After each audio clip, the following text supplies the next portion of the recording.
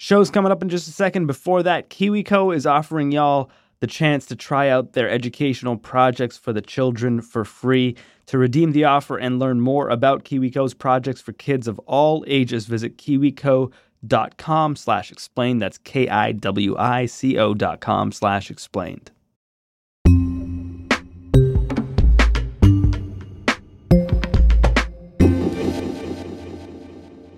Andrew McIntosh, you report on aviation for the Puget Sound Business Journal in Seattle, Washington. We talked to you a few weeks ago. It was just after President Trump grounded all of the Boeing 737 MAX 8 aircraft in the United States.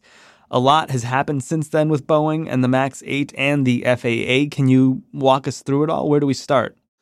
Well, we start with the chaos for the airlines. With all those airplanes glued to the ground, they had to scramble, and they had to secure alternative airplanes because they are preparing for what is their biggest time of the year. Christmas? And that is the summer holidays. Oh, got it. You've seen just Southwest Airlines has taken 34 Maxes from all over the country and parked them in the desert in Victorville, California, while this whole mess gets sorted out. How much is it costing the airlines and the aviation industry?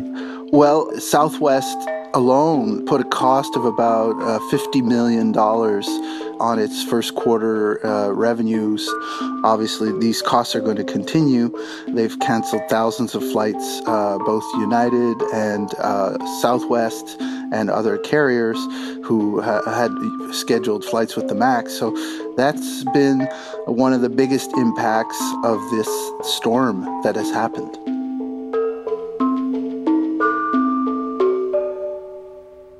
What more have we learned about what happened with each of these planes, starting with Lion Air?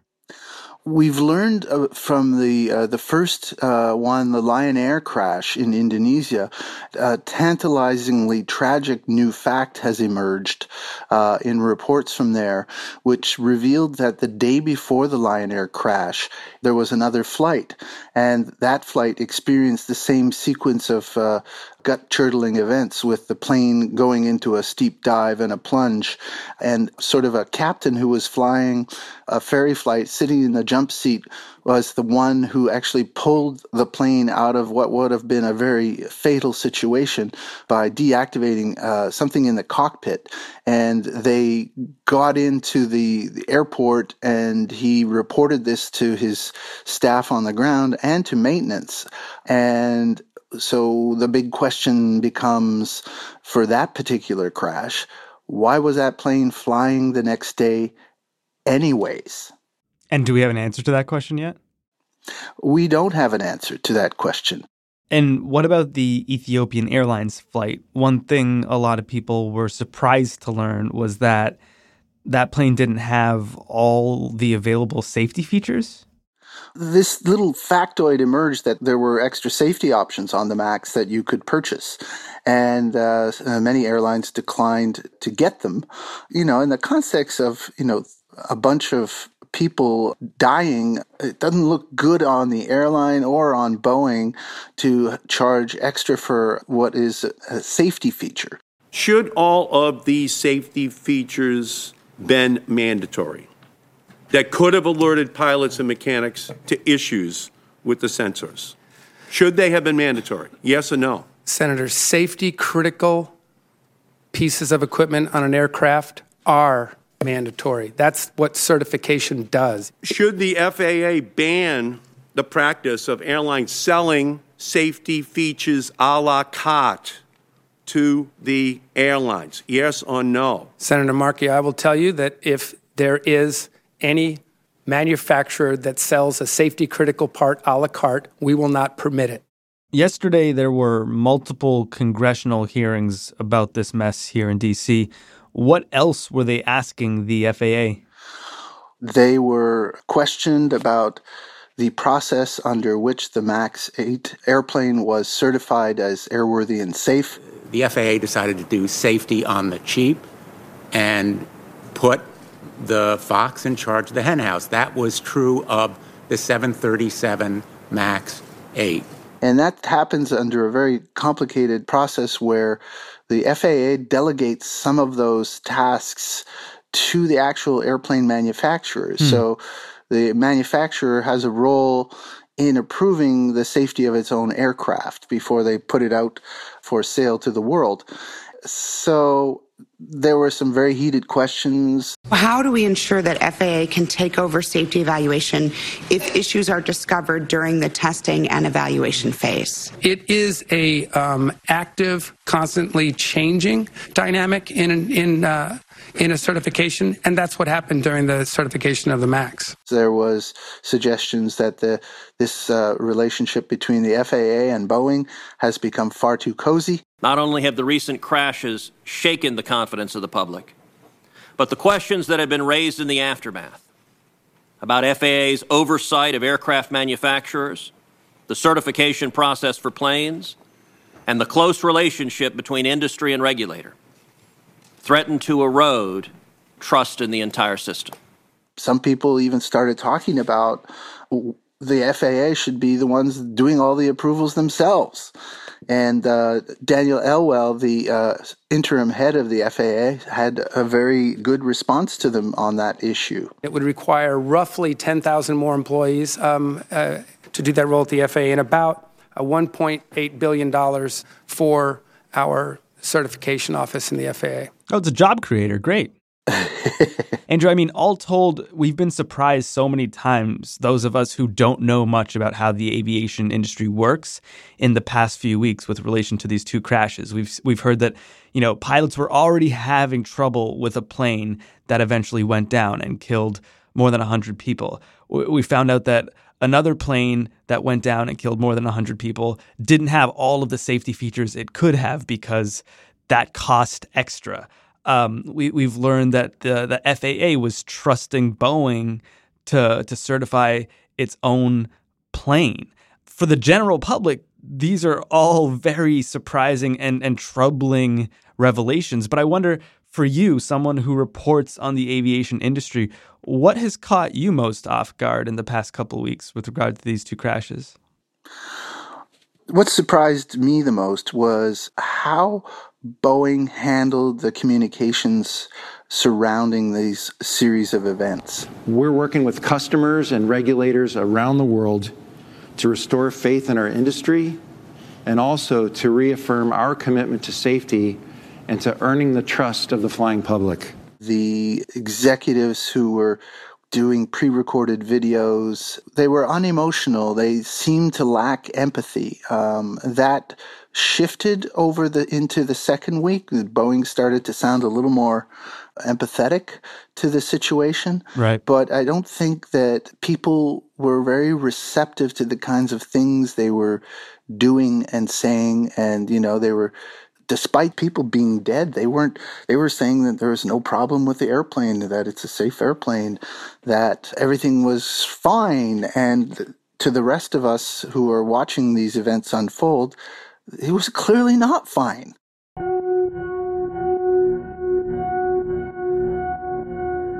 All of the focus is on Boeing right now, but to really understand how all of this happened, you got to take a look at Boeing's biggest rival. I'm Sean Rameswaram. That's next on Today Explained.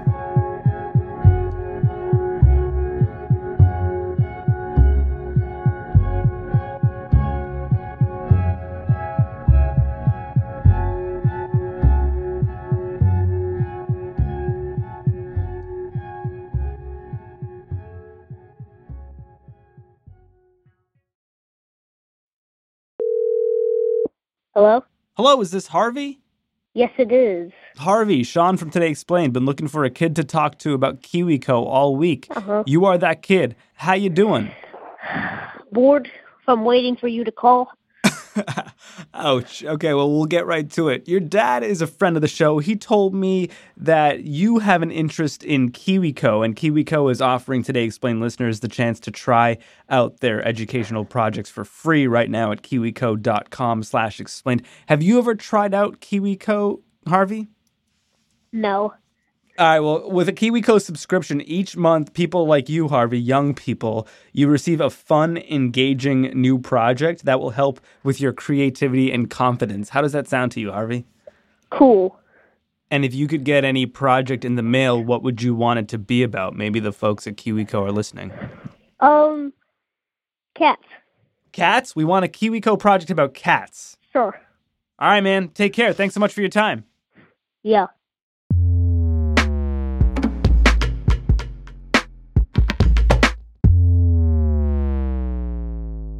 Andrew, I think the other side of this story that's been sort of revelatory for the past 2 weeks is what we found out about how the Boeing 737 MAX 8 was rolled out. Can you tell us the story of how this plane came to be? Yeah, it's a very interesting story because it involves Boeing giving birth to this new airplane in the landscape of competition.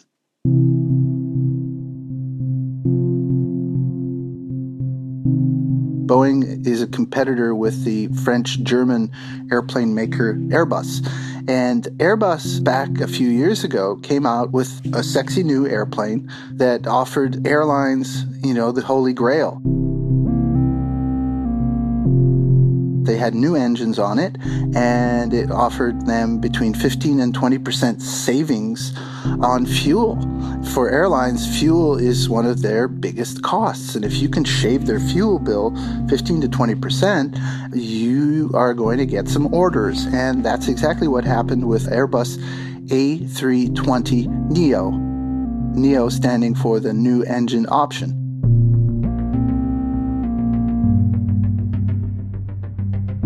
And so Boeing sat there with its older version of the 737 and watched Airbus just pile up hundreds and hundreds and thousands of orders for this new single-aisle airplane, and they realized they had to do something. Their business was being impacted. The single-aisle 737 for years for Boeing, and we're talking decades, has been their cash cow, their moneymaker, the thing that they derive all their profits from to invest into other projects and new airplanes. So they really had to act, and instead of designing their own new airplane to compete with the A320neo, they decided to do this upgraded, souped-up version of the 737 model of the day, which was called the Next Generation, and build a quick MAX. So they used the same engines that the Airbus A320 uses, but the way the engines sat on the plane kind of made the plane tilt a little forward, and that's why they needed this special software flight control system to keep the plane on track as it was flying. I guess for the, layperson, hearing that Boeing wanted to compete with Airbus as quickly as possible, so it designed this update for its 737, which involved putting a heavier engine into the plane, and this caused the plane to dip nose first. So then they designed some software to fix that. It might sound like Boeing's cutting corners. Is that the case? I think if you would ask Boeing, their answer to that question would be no, we're not cutting any corners. We're just designing systems so that the airplane performs smoothly and flies easily. They would argue that the systems were thoroughly vetted. If you're an accident investigator right now and you're looking at what happened, there are what we call the human factors in every airplane crash. What did the pilots know about this system? Were they trained to operate it? Did they know what to do if the system kicked in and was constantly pushing the plane's nose down, as it appeared to be doing on both flights? Those questions are going to be really important for the investigators. And, it's clear that Boeing hasn't waited around for the accident investigation reports to come out because of things that they did and rolled out this week. Boeing is also going to be enhancing 737 MAX pilot training. They outlined that for us today. Here's the Vice President of Boeing talking about the importance. Is it fair to say that this idea that pilots needed extra training to fly this plane because of this sort of quirk that the plane had, that wasn't stressed enough by Boeing, by the FAA? Well, certainly pilots now believe that it wasn't, but what I think has become clear is that the people who developed that system didn't expect it to operate with the power and speed and absolute determination that it seems to have done. When I talked about Boeing rolling out some things this week, they've upgraded the software. They've made it safer by having special additional systems that can allow the pilot to just disengage and turn this thing off and cut the power to it. And there has been a second element here involving a sensor that may have been sending false readings to that computer system, triggering it to act when in fact there was no reason for it to act. Boeing built the airplane with this system relying on a single sensor, and there will now be, going forward, in every MAX, a second sensor. Andrew, I think the farther we get from one of these tragedies, the more we end up talking about, the investigation, the policy, the Senate hearings, the companies, the FAA, the regulation. I wonder, how is Boeing responding to the people? I mean, hundreds and hundreds of families, thousands and thousands of people have been affected and have lost loved ones. How is Boeing dealing with that? With every single statement they do make about these accidents, the first thing they say is they are feeling the grief and the pain and the sorrow of all those families. Are they also feeling the pain of lawsuits from these families? Well, they are. Some of the families from Lion Air have already filed lawsuits in Seattle. There will be others, and there will be other lawsuits from airlines who are going to be demanding compensation from Boeing for the loss of use of their aircraft, which are parked on the ground.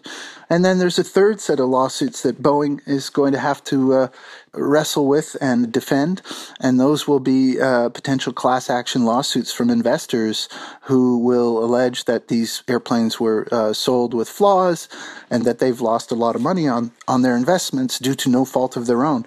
And so Boeing is going to have all of that legal swirl and churl to deal with, in addition to all the engineering and scientific challenges that they're going to have with the airplane, and to get these system upgrades on the MAX approved, because nobody has yet approved them. We're still have no idea how long this crisis is going to go.